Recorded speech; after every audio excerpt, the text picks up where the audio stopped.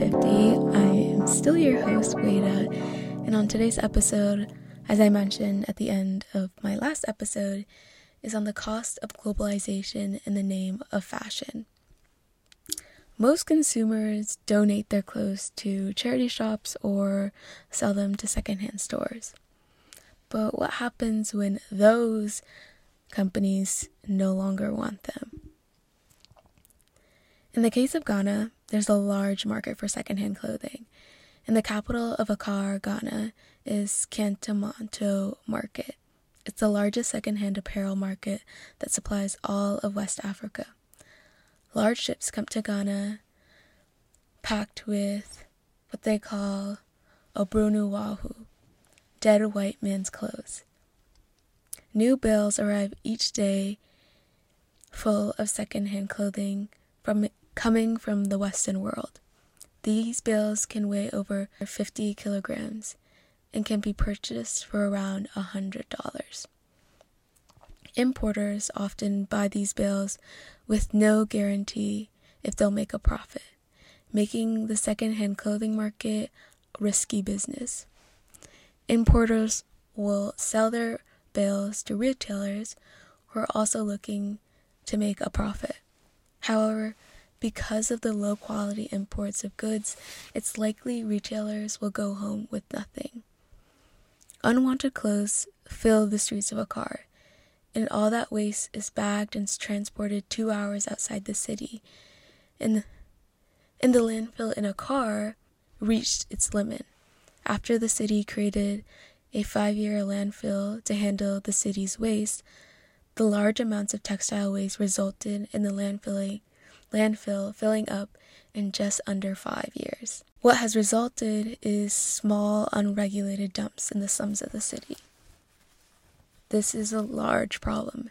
As the production of clothing continues to increase, the space to place or to dispose of all that textile waste gets limited. Vast amounts of textile waste has already begun to sweep into Ghana's waterways. When monsoon seasons come, discarded clothing blocks sewage systems, causing flooding in streets and travels into the ocean.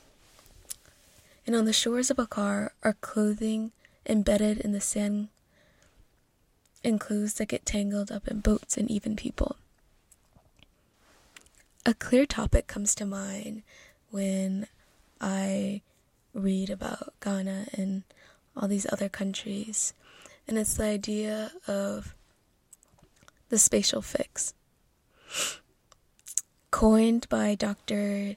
David Harvey, the spatial fix is a metaphor for capital's creation of new terrestrial divisions of labor, new resources complex, and new regions as dynamic spaces for capital accumulation. The clothing industry, rather than expanding development domestically, is pressured by competitors to find reduction in labor costs. There's no competitive advantage in staying domestic. Fast fashion, in its name, is a market scheme based on accelerating the rate of turnover as a way of increasing profits. The findings don't look promising, but there are ways that these current issues can be addressed. The U.S. can increase import taxes for garments and textiles or place caps on annual weight or quantities imported to low-middle income countries.